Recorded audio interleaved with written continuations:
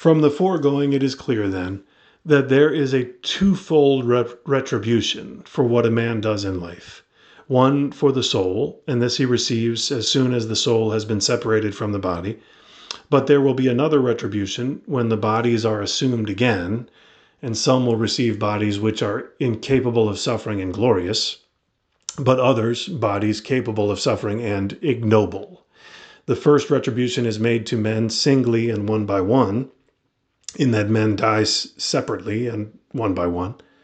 But the second retribution will be made to all and at the same time, in that all will rise at the same time. Every retribution, of course, wherein different decisions are rendered according to different merits, demands a judgment.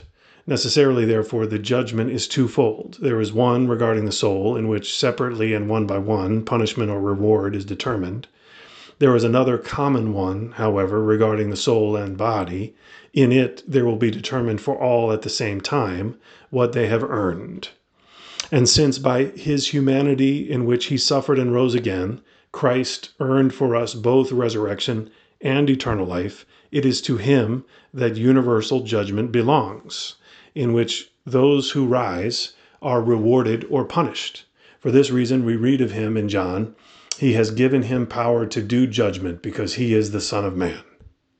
A judgment, of course, ought to be proportional to the matters judged, and because the last judgment will be about the reward or punishment of visible bodies, it is suitable that it be carried on visibly. Hence, also, Christ will carry out that judgment in the form of humanity, which all may be able to see, both the good and the wicked. The sight of his divinity, however, makes men blessed, as was shown in Book 3. Accordingly, this will be visible only to the good. The judgment of the soul, of course, since it is about invisible things, is carried on invisibly. Granted, of course, that Christ has the authoritative act of judging in that last judgment, nonetheless, at the same time, those will judge with him, sitting with the judge, as it were, who adhered to him more than others.